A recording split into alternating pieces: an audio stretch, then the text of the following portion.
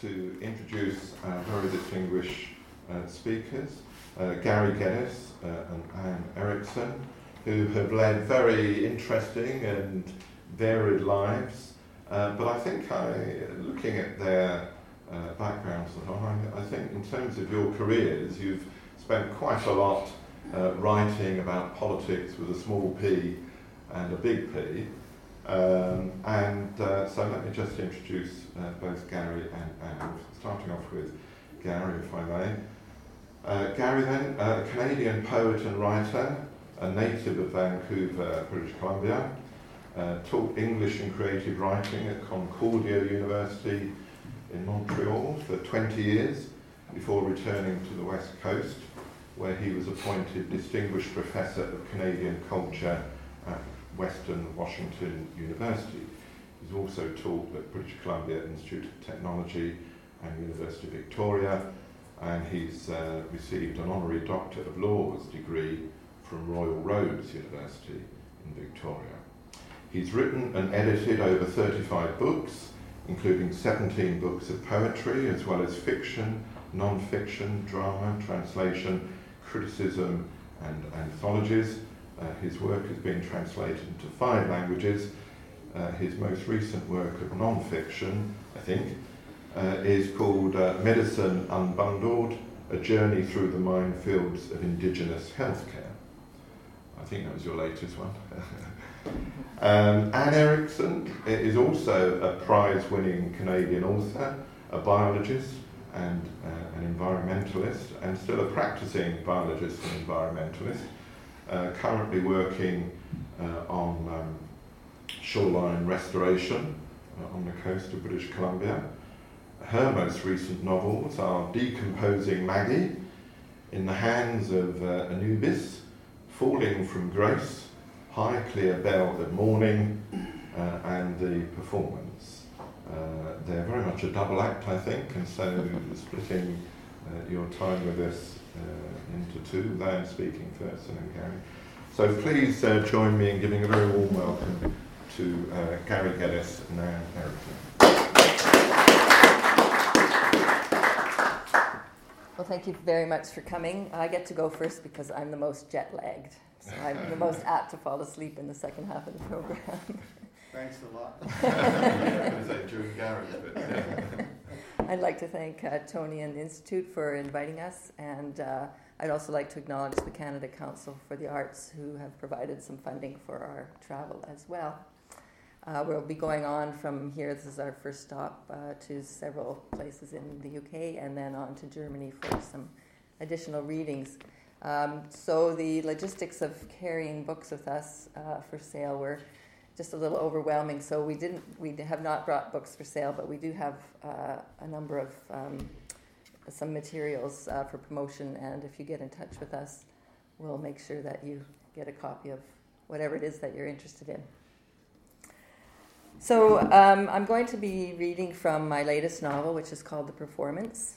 And as Tony mentioned, we both write about political issues, and my work mostly concerns itself with environment and also social issues in the context of environment as well. This book was a little bit of a departure from my previous writing. It doesn't have the environmental context other than an urban ecology. It's set in New York City, in Manhattan, and it's the story of relationship between two women, a young classical pianist named Hannah, and a woman that she encounters on the streets of Manhattan. So I'm going to start by reading from the beginning, and then I'll talk a little bit about my process during the writing of the book. Can everybody hear me okay? Sure. All right. It's such a nice, intimate room, and hopefully we'll get some good conversation going afterwards.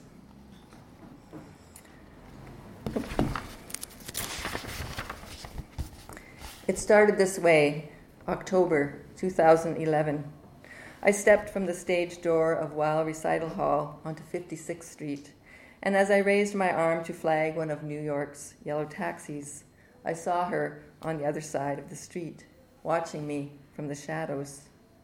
When the cab pulled up at the curb, she turned and headed towards 7th Avenue, as if she'd waited for a glimpse of me before she could leave. "Sorry, I made a mistake," I said, dismissing the driver, then jaywalked behind the vehicle and hurried to the corner, hoping she hadn't disappeared into the subway. The woman had hovered at the edges of my awareness for months, flitting in and out like a leitmotif. In September, I saw her outside after my Bach recital, shuffling across the road in front of my cab, her angular, lined face illuminated by the headlights. She'd lifted her arm to shield her eyes from the glare, and my own face had peered out from the cover of the rain-striped program in her hand. The first time I noticed her was in April, on my way to my debut at Alice Tully Hall, when we bumped shoulders in the street crowd on Broadway near the entrance. The color of her eyes, an unusual washed-out blue, had reminded me of the rare, pale violets my mother Catherine used to grow. Following strangers on the streets of Manhattan is not my style, but the frequent encounters with the woman troubled me. Or blame it on Chopin, whose music had the power to leave me quite outside my rational self. I spied her half a block ahead on 56th, walking briskly, too briskly for her apparent age, and I hurried to catch up, falling in far enough behind that I hoped she wouldn't notice. She turned right on Broadway and headed along the curve of the street toward Columbus Circle. I tracked her through the roundabout, past the monument, past the Trump Hotel, the sidewalks packed with pedestrians, street vendors, the roads filled with the noise of cars and honking cabs, the air smelling of exhaust and of smokies, kebabs, roasting chestnuts. I'd avoided walking on the streets of New York alone at night.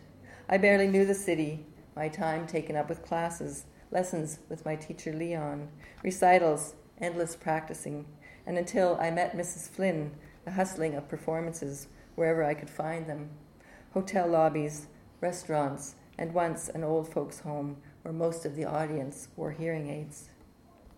The woman stopped at an oversized clear plastic bag of returnable drink containers left at the curb. She extracted a few stray bottles and deposited them into a cloth bag she pulled from her pocket. Why on earth would a fan of classical music have to collect bottles? She crossed the street to Lincoln Center and headed up 56th and along West End Avenue into a neighborhood I'd frequented during my years at Juilliard and still passed through en route to Leon's flat for lessons 3 times a week. A twinge of fear returned as the crowd thinned out in the quiet residential streets. About to give up and make my way home, I realized I stood a block from my apartment. Did she know where I lived? An uneasy chill crept through me. But instead of turning east, the woman crossed West 86th to a Gothic-style church on the corner and stopped at the bottom of the wide stone steps that led up to the grandly carved entrance. Not keen to approach her, not yet, I pressed myself into a graffiti-marred alcove across the street that reeked of urine and watched, feeling like a voyeur. A rake-thin man emerged from the church's curved portico into the diffuse glow of a streetlight and descended the steps. The two spoke, then she exchanged her stash of returnable bottles for a sagging plastic grocery bag. They sat on the steps while the man continued to talk, his hands in constant motion. The old woman drew a styrofoam container from the bag, peeled off the lid, and shoveled the contents into her mouth as if she hadn't eaten in a week. The whole scene mystified me, the trade, the location, the time of day. The woman finished up her meal with a juice box and an apple, and after a few more minutes of conversation, the man retrieved a royal blue 2-wheeled shopping trolley from the recesses of the portico and carried it down to her. Money appeared to change hands. They embraced. The man climbed up and resumed his position in the doorway, wrapped himself in blankets and stretched out, the knobbly soles of his boots protruding beyond the verge of the bedding, obviously homeless. Was the woman his social worker? Friend? Homeless too? The woman headed down West 86th, the trolley squeaking along in her wake. I limped behind, favoring my blistered heel, across Broadway, past the entrance to my building, past Amsterdam and Columbus, and across Central Park West, halting in my tracks when she started down a footpath into the park. More confused than ever, I watched as the distance between us widened and her silhouette grew smaller and less distinct until she faded into the darkness under the overhanging weight of the trees. I lingered in case she reappeared, but I couldn't follow. No woman in her right mind walked alone in Central Park at night. So Hannah, who is a Canadian and has been studying and now working as a solo pianist in New York, discovers that this woman's name is Jacqueline and she is indeed homeless.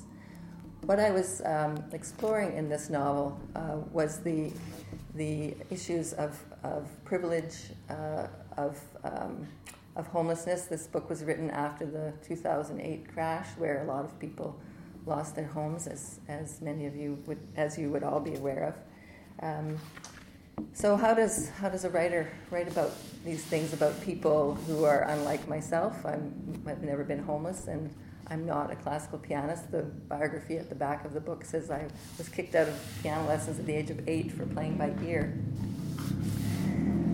So I traveled to Manhattan twice during the writing of this book, once with Gary and once alone. There were some really nice serendipities that happened. I arranged a home exchange with a woman who lived near Broadway and West 86th. She invited us to come and stay in her home with her because she couldn't be away when we wanted to be there. And we arrived from Canada and went to this beautiful old courtyard apartment building, and there's apparently only 2 or 3 of them designed that way with kind of gardens in the central courtyard. And went up to the apartment on the 8th floor, and the woman who answered the door ushered us in and took us to the room where we were going to stay, and there was a grand piano in the corner, and I thought, oh, I've fallen on my feet here, at least for the music aspect. And then I set out the next day to research the homelessness, and I didn't really think I would find homeless people in that area of Manhattan. It's a pretty elite area, and really discovered them almost everywhere I looked. Around the corner from the apartment building, sleeping on church steps, in Central Park, which was just a few blocks away, panhandling on the street near Lincoln Center. On my second trip, I connected up with a homeless outreach team and talked them into letting me go out with them in the middle of the night, looking for people who are sleeping on the streets.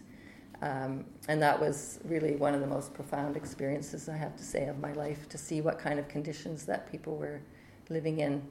At that time, there were about 45,000 people sleeping in shelters in greater New York. And there were, I think it was about 75% of those people were families, and half of those were children under the age of 16. So it was pretty shocking to see how the demographic had shifted from the kind of the economic collapse. In terms of the music, I went to a lot of music when I was, concerts when I was in New York, some with Gary and some on my own. I also read a lot of biographical material and some anthologies about famous classical pianists. My agent is a music buff, so he read everything that I wrote, and I was feeling comfortable that he wouldn't let it go out into the world without it ringing true, and that was sort of the most worrisome part of the novel was that aspect, because I didn't have that background, but so far I haven't had anybody complaining. So I'm going to just read a short section about the music aspect. So Hannah is making it big in this solo piano world, which is a difficult thing to do, and she has garnered the attentions of a patron, Mrs. Flynn, who is quite manipulative. So she has just had a concert. Okay, here we go. So she just played a concert where she was hoping that Jacqueline would come. She had given her a free ticket, and wasn't sure whether she had showed up. And Hannah had made some errors during the concert and was feeling sort of uncomfortable about that. After the concert, Mrs. Flynn has arranged a party in Hannah's honor at a restaurant in Brooklyn. So this is the section from that scene. The cab dropped me off at the waterfront restaurant Mrs. F. had rented for the soiree. The lights of the bridge arched overhead like a bracelet, and the skyline of the financial district was lit up across the East River. Inside, waiters in tuxedos wove through the crowds with trays of champagne and hors d'oeuvres. A chamber group played Schubert, while at least 100 people mingled in tuxedos and gowns more daring than my own. I longed to be home in bed. Mrs. Flynn met me inside the door, passed off my coat to a server, and took me by the elbow. "What happened out there tonight, dear?" "I'm sorry," I said, searching for a way to explain. "Never mind, these things happen, but let's not make a habit of it." She raised her chin and scanned the crowd. "Michael's around here somewhere." Michael is her son. "He's been anxious to see you again." I didn't want to make small talk with her self-centered son. Was she trying to orchestrate more than my career? I spotted my teacher Leon across the room, too engaged in conversation to notice me. Mrs. F. paraded me through the crowd like a favored pet on a leash, introducing me to an endless string of CEOs, bank managers, gallery owners, politicians, the room pulsating with the egos of Manhattan's elite.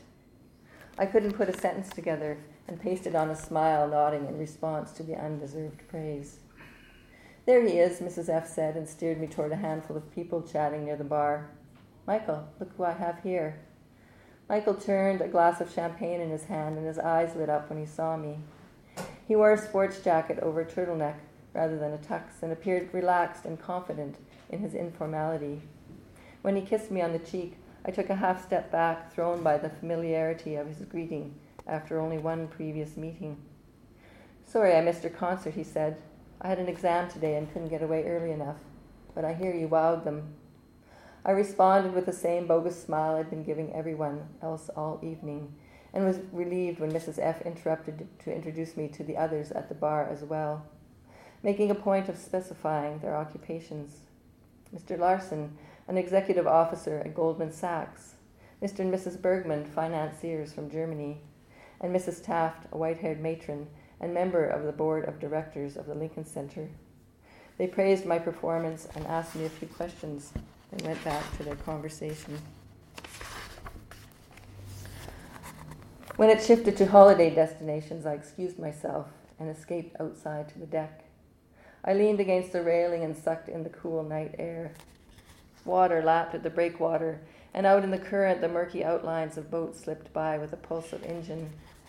The Brooklyn Bridge curved overhead across the East River to meet the lights of Manhattan, which painted the sky above the horizon electric orange. How many of New York's homeless made the choice to jump from those bridges the way they did in Toronto? I had crossed the Bloor Street Viaduct at dusk during my lowest time in that city, passing the signs that read 444 help. I'd peered down through the series of long metal rods known as the luminous veil, designed to stop jumpers.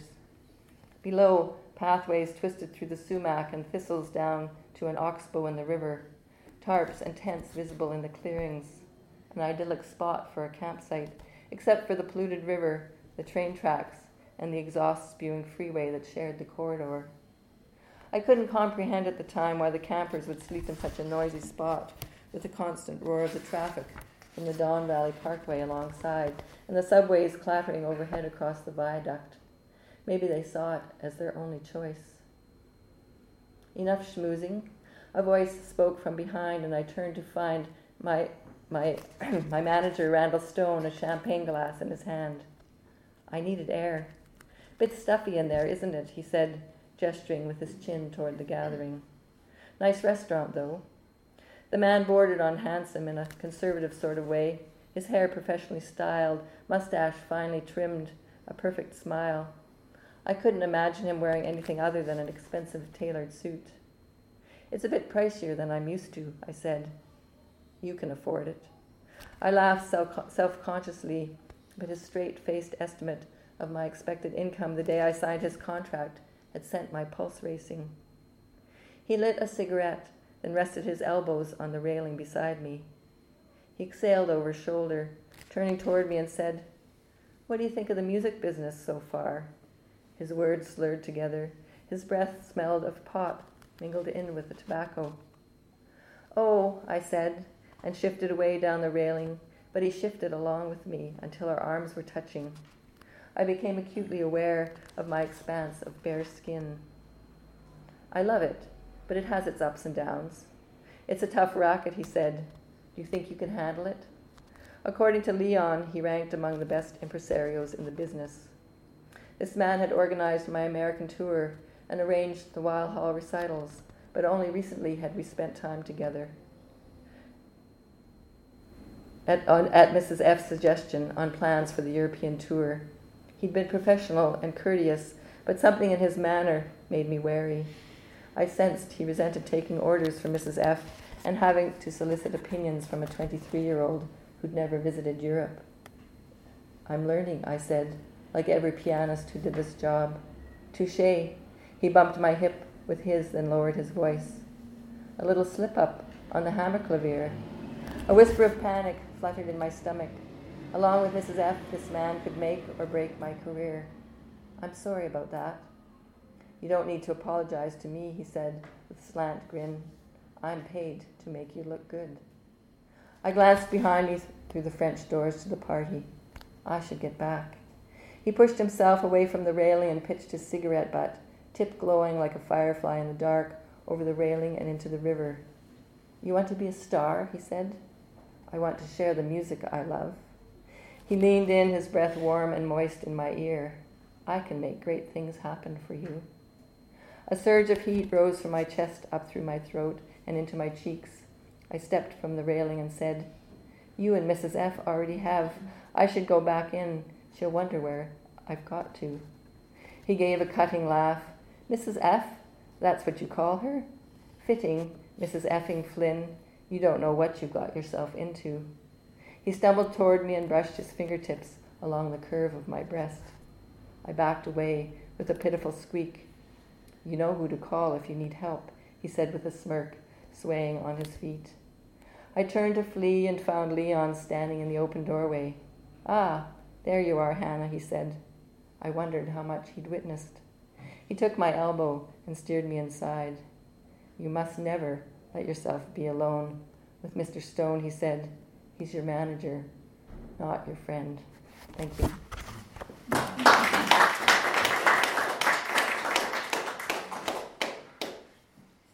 You noticed how many times she apologized?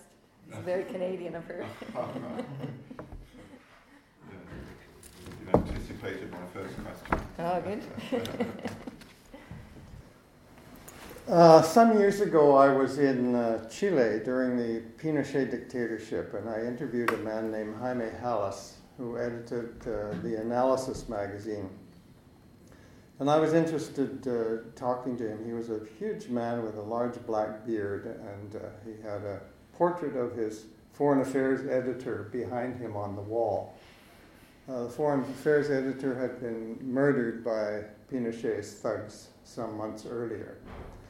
And so I said to him, I asked him several questions about literature and in Chile, and he said, "We have very strange notions of censorship here." He said, "Your book may survive, but you may not." And it was a period of interviews with human rights victims, families of the politically disappeared, families of the politically executed, and so on. And it was deeply moving to me, and it made me think a lot more than I had before about the relationship of art and politics. I had pretty much been engaged as a writer with a political bent up to that time, but I began to think about the role of the writer in Canada in particular. And a phrase of well, a phrase of the American writer Don Marcus, who wrote the Archie and Mehetabel poems. I don't know if you know, a cat and a cockroach. The cockroach who comes out at night and uses the family typewriter but can't get to the upper case, so everything's like E.E. Cummings in lower case. Anyway, he said publishing a book of poetry in the United States is like dropping a feather into Grand Canyon and waiting to hear the echo. It was not unlike that in Canada in the early days when I started writing. And Margaret Atwood's comment on this is that in Canada you can say anything you want in a poem because nobody is listening. So Robertson Davies had his own thoughts as a novelist. He said being a writer in Canada is about as auspicious as being a manufacturer of yogurt. And this was in the days before yogurt became a big part of the Yeah. Now you'd probably be better off being a manufacturer of yogurt than being a writer. So for me, the issue was made even more difficult by a kind of political or an ethos of anti-political ethos in Canada and in the U.S., where the end of ideology was bandied about, and the notion that art should have any political ambitions or intent was considered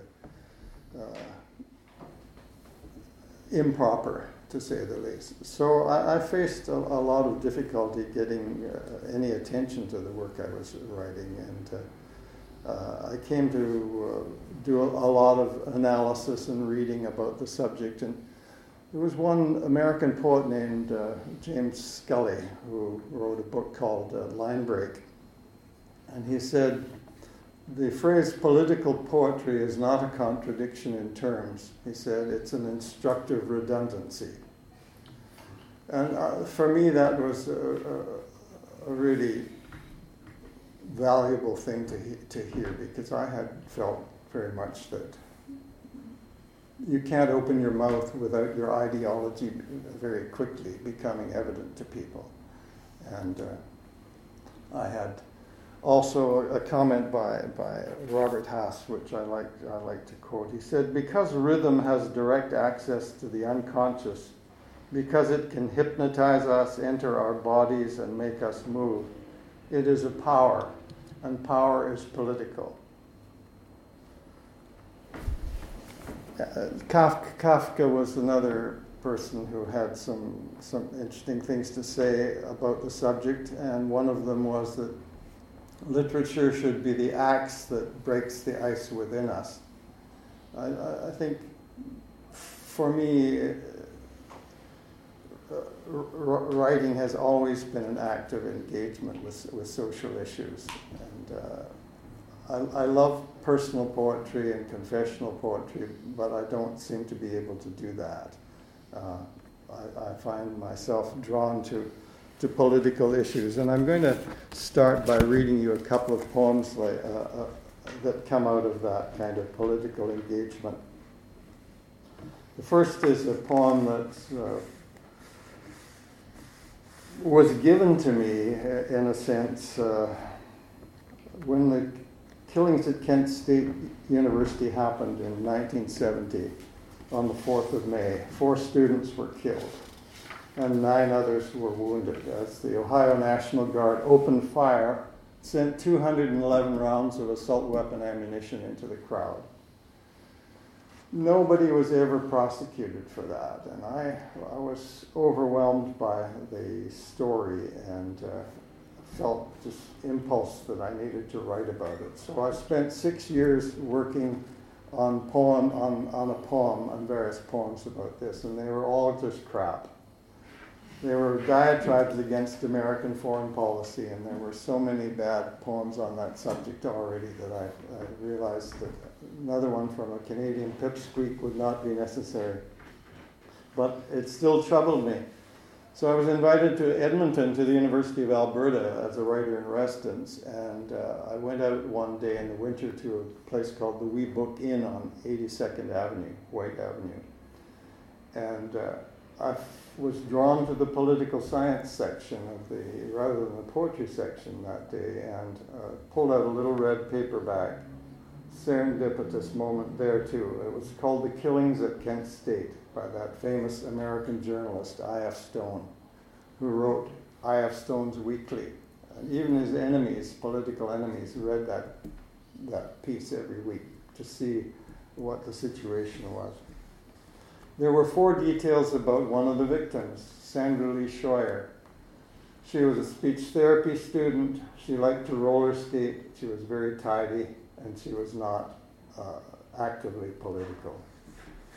And somehow or other, all those things just coalesced in my head immediately. I sat down and I wrote this poem in a few hours.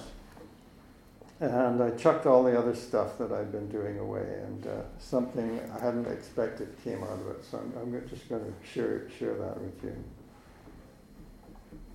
You might have met her on a Saturday night, cutting precise circles clockwise at the Moonglow roller rink, or walking with quick steps between the campus and the green 2-story house, where the room was always tidy, the bed made, the books in confraternity on the shelves. She did not throw stones, major in philosophy, or set fire to buildings, though acquaintances say she hated war, had heard of Cambodia. In truth, she wore a modicum of makeup, a brassiere, and could no doubt more easily have married a guardsman than cursed or put a flower in his rifle barrel. While the armories burned, she studied, bent low over notes, speech therapy books, pages open at sections on impairment, physiology. And while they milled and shouted on the campus, she helped a boy named Billy with his lisp, saying, "Hiss, Billy, like a snake. That's it. Sss, tongue well up and back behind your teeth. Now buzz, Billy, like a bee. Feel the air vibrating in my windpipe as I breathe."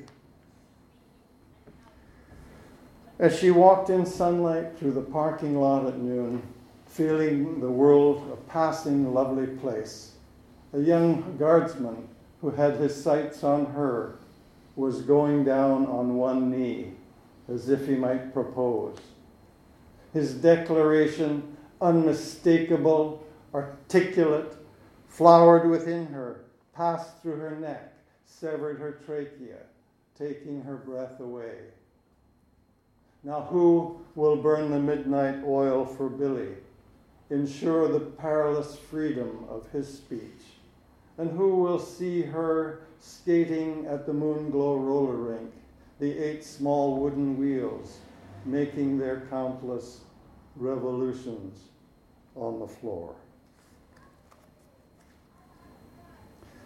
That was a surprise to me when it happened, that poem.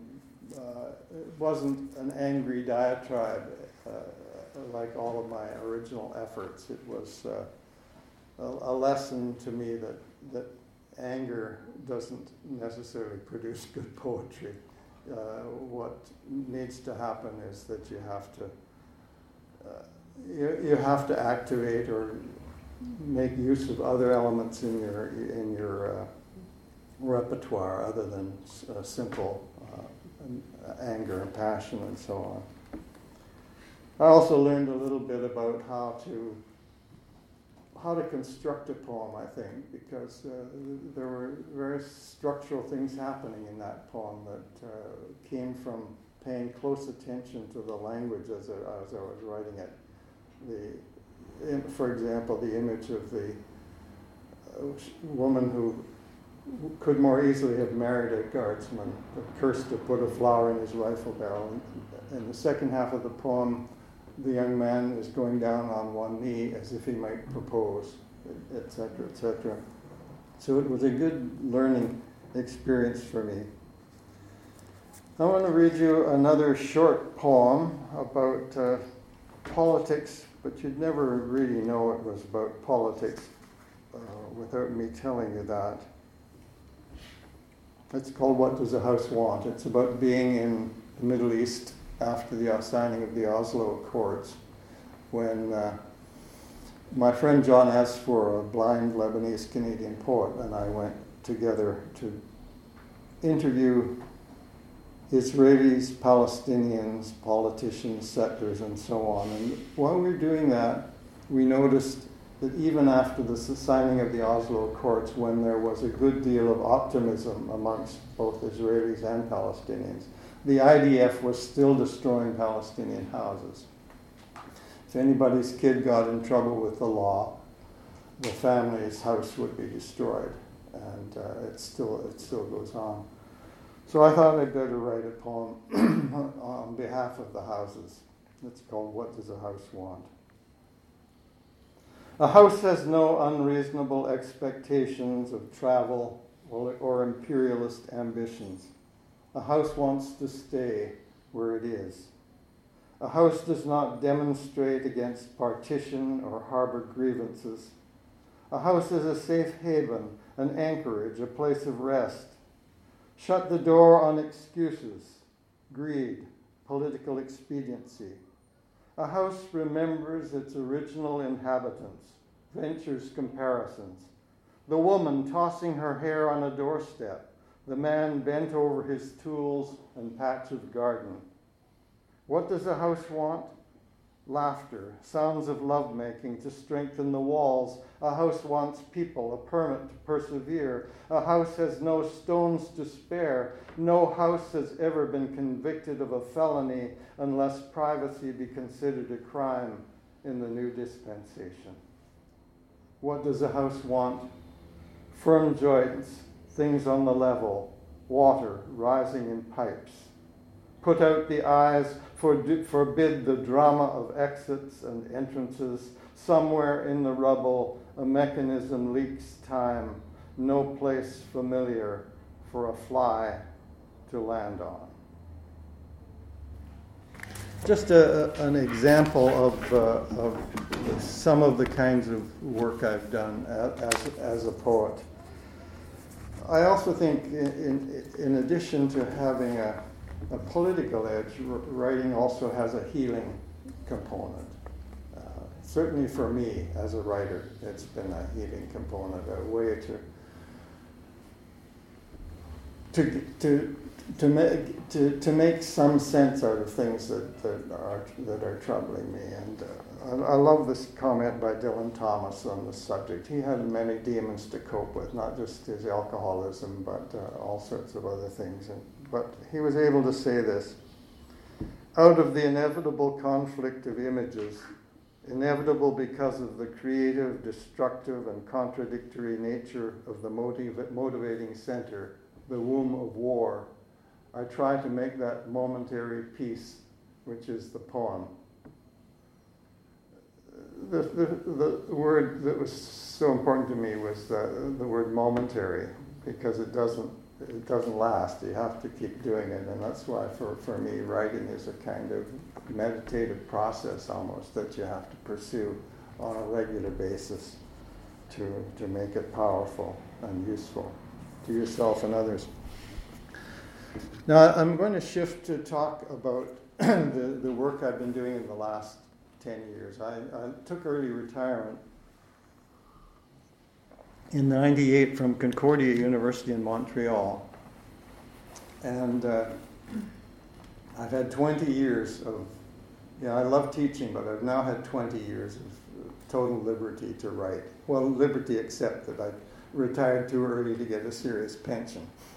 So, like many freelancers, I've had to do a lot of hustling as well, doing writer-in-residence gigs along the way. And so what has happened during that time is I've been able to expand my work, and there are some things that even a long poem can't handle. I was doing first was a book called Sailing Home, a sort of floating memoir about growing up on the West Coast.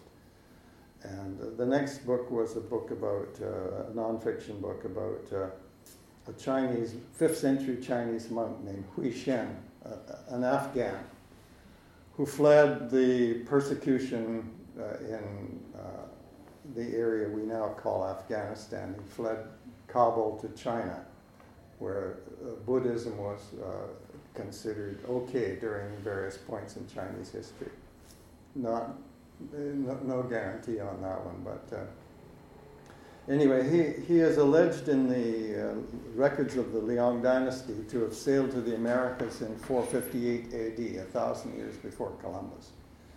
And so I suggested to a publisher that I would like to follow that monk's journey. And I happened to be in Afghanistan 2 weeks before 9/11. So what I thought would be a somewhat self-indulgent and whimsical book about my experience pursuing this monk's journey turned into something quite different. It's as if the politics had sniffed the fact that I was in the area and decided to change the whole perspective on what I was doing.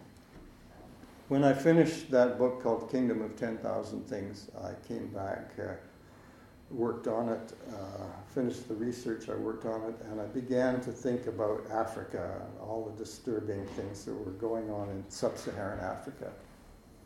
I had no real intention of going to Africa, but a Canadian incident really began to shift my focus. And that was the killing of Shadane Abukar Aron in Somalia. The Canadian Army tortured and murdered this young 17-year-old Somali boy who had wandered into their camp at night hoping to find something he could take off with because of the poverty, etc. And I couldn't leave that story alone, and I ended up going to Africa with the intent of writing about that story. Somalia was so difficult and dangerous at that time. Amanda Lindhout had been kidnapped.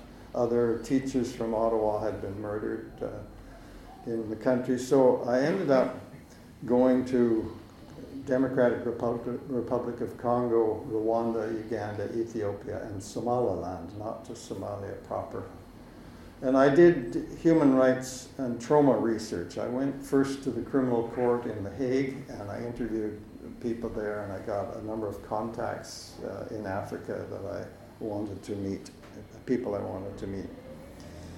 And I did interviewed people on the issue of the crimes against humanity that they'd suffered, resource wars, former child soldiers, women who'd been raped and infected with HIV in Rwanda. So it was not exactly a cook's tour. It was a really difficult time. I didn't really know how to handle these things as an individual or as a writer. And many times I thought, what in hell am I doing here? I'm not a political scientist or an old Africa hand. But I met a woman named Nancy in northern Uganda. She had an English name, but spoke no English, which is very much a colonial situation that still prevails in Canada. We have all these indigenous folks who do indeed speak English, but have these strange colonial names, like Rita Joe and so on, like that. So Nancy I was sitting in a compound with Nancy and a translator, and she was telling me how she was attacked by the Lord's Resistance Army. She had had her nose, ears, and lips cut off by the young rebels that attacked her. Her friends were killed. I could feel the rage building up in myself as I was listening to this story, wanting revenge against these people. I was thinking, Joseph Kony, a bullet is too good for you. You need to suffer slowly for what you've done. In other words, I'd retreated into my reptilian brain and was wanting violence against the perpetrators. So finally it all just exploded, and I said to Nancy, what should be done to these people who've mutilated you and killed your friends? She didn't bat an eyelash. She said they should be restored to the community they were mostly abducted boys. The woman was just leagues ahead of me, ethically speaking. You know, I'm a mere listener, counseling retribution and revenge, and she was the victim, counseling forgiveness and restoration. She had been able to put her feet in the shoes of these boys and realized that they had been turned into professional killers by these sociopaths, Joseph Kony and his hench people.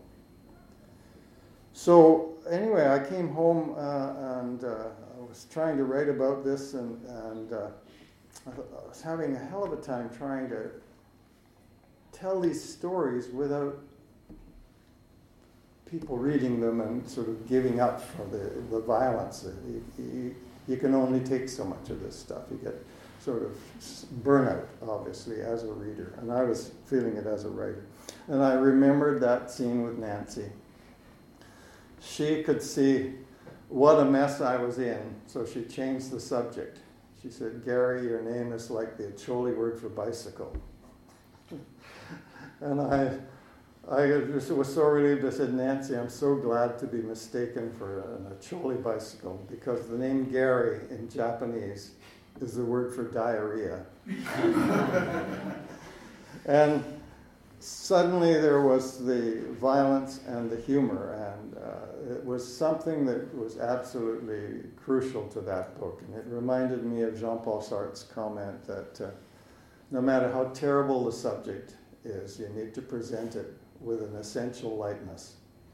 And it was the struggle to find that kind of essential lightness that has been with me, not only in that book, but in the most recent book about Indigenous health that Tony has mentioned, Medicine Unbundled, a journey through the minefields of Indigenous healthcare. Not a very sexy title. I went across the country. First I went to the TRC hearings, the Truth and Reconciliation hearings in Victoria, as a day off from writing about tragedies in Africa, trauma and tragedy in Africa. It was a bit like a busman's holiday, because I got there and I was hearing all of these stories, testimonies coming across in the public eye.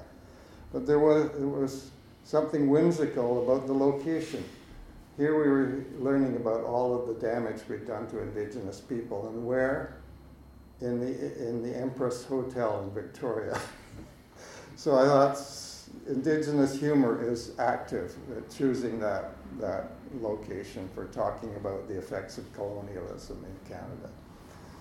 So I met a woman named Joan Morris, who became a kind of friend and mentor for me during the journey that followed. She was telling us the story of what happened to her mother in the segregated Indian hospitals in Canada. She said my mom was taken at age 18 in apparent good health to the Nanaimo Indian Hospital, and she was not released until she was 35, and she was a physical and emotional wreck when she left. And that was one of those stories that you can't hear without thinking a lot about what could have been going on during those years in the hospital. So I met Joan at lunchtime and made the mistake of mentioning that I was a writer. Her eyes grew big, and she leaned across the table and she said, "Do I have a story for you to tell?" So I came to think of her as she who must be obeyed, because I ended up spending the next 5 years trying to pursue the answers to that question, what happened there.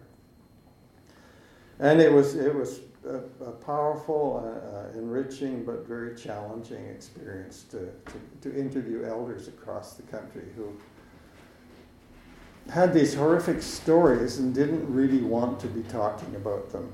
And so I had to try to find a way to get them to trust me. I sent out 100 emails thinking I could use my academic skills and do the research and get this all done and then write the book in a couple of years. Well, I didn't get a single response to those 100 emails to band councils. So I said to Joan, what in the hell am I doing wrong? She says, well, where do you want me to start? She said, the trouble I have with white people is they don't know how to listen. She said this with a note of irritation in her voice, and that was a comment she reminded me of several times along the way. Learn how to listen. So what this meant was that I couldn't do that kind of rapid research, efficient rapid research that I thought I was used to doing. I had to get to know the people, and I had to establish a friendship before I could hear these stories. And so I learned quickly that word-of-mouth contacts are the only way of establishing the kind of trust that makes the sharing of stories possible. So Joan introduced me to her relatives and friends, and the stories I heard, many of them were quite similar. First, I learned that the segregated Indian hospitals were not established to help Indigenous people. They were put in place to keep them separate from a racist white society in Canada. And as a result of that kind of racist basis of the institutions, like the residential schools, they were poorly staffed and chronically underfunded, and there were some notable exceptions to the staffing. There were some good people, but for the most part, there were a lot of pedophiles and in the priesthood and in the staff and so on.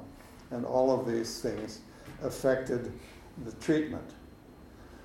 The patients in the residential schools who didn't like being raped by the priests and staff and showed their discontent, were put in the sick bay, and a lot of them caught tuberculosis. They were forced to share a bed with a child with tuberculosis, open sores. They ended up on the colonial conveyor belt to the hospital, and they might have spent years there getting a cure, those that didn't die. They were treated to forced sterilization, a lot of them, gratuitous drug and surgical experiments, and even electric shock treatment to destroy the short-term memory of sexual abuse. A lot of stuff. I could go, if I had more time, I could go into some of those stories. And some of them are rather painful but beautiful stories because of the kind of rapport I developed with these people, and they shared a lot. And so it was enriching for me. It was painful to try to process this material, but it was also enriching to be able to share the story and the resilience and the courage of these people, as I had experienced in Africa as well. So in the end, the book is not just about abuses in the healthcare system. People were damaged for life by these things. The residential school has created dysfunction in the communities that is still rampant, absolutely rampant. Some are overcoming this, and the ones that I talked to and shared their stuff with me are amongst those people who have a lot of integrity and grace under fire, basically, and they're struggling. Things are changing.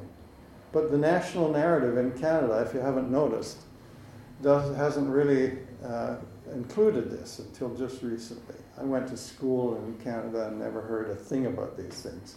All we ever heard about was the coureur de bois, who had a few helpful natives showing them how to survive in the winter and doing most of the work paddling and so on. So it was a shame to be learning this at my advanced stage of decrepitude, learning all this stuff I should have known as a child and that should have been part of our national narrative. Instead, we like to think of ourselves as the nice country, number one destination for the wretched of the earth, and yet we have fourth world reserves where the water is polluted, the housing is substandard, and where the suicide rate is 15 times the non-Indigenous population, especially amongst young people.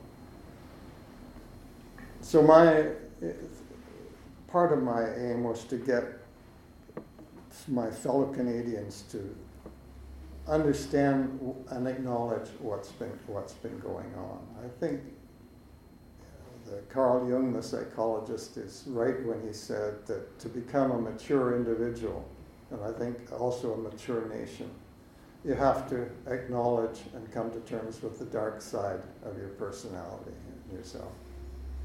So for me, it was a time of coming to terms with my own dark sides and thinking about Canada in quite a different way. And so I'm shocked by what I've learned, but I'm absolutely feel enriched by the experience and very excited that a lot of changes are beginning to happen in Canada. Never as fast as I want them to happen, but Trudeau government, Justin Trudeau had all sorts of good things to say about what he was going to do to change the relationship with Indigenous people. They offered $380 million, were supposed to be spent over 3 years addressing some of these issues.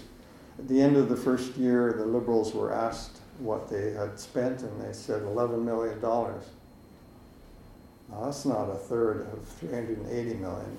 That's a pittance, actually. And why did you only spend that much? Well, that's not enough people applied for it. What do you mean applied? You know where the problems are. People don't need to apply for this. So, the government has all sorts of problems, and their promises are not being kept, and so on. So there are these issues, but amongst Indigenous people, I can feel a new light and a new possibility, and so I'm very excited about that. And pleased to have a little bit of, made a little bit of effort in this direction. One of the things that has happened is that a class action lawsuit is being brought against the Canadian government for its abuses in the medical history, in the hospitals and in the sanatoria. And this will be like the TRC hearings. It means that the segregated hospital story I've been talking about is the missing chapter in the book of failed promises to Indigenous people. And it's now part of the national narrative. So, anyway, I think I'll just stop there because I've probably overrun my time, and want to open it up to any questions that you might have for Anne and for me. Okay, well, thank you.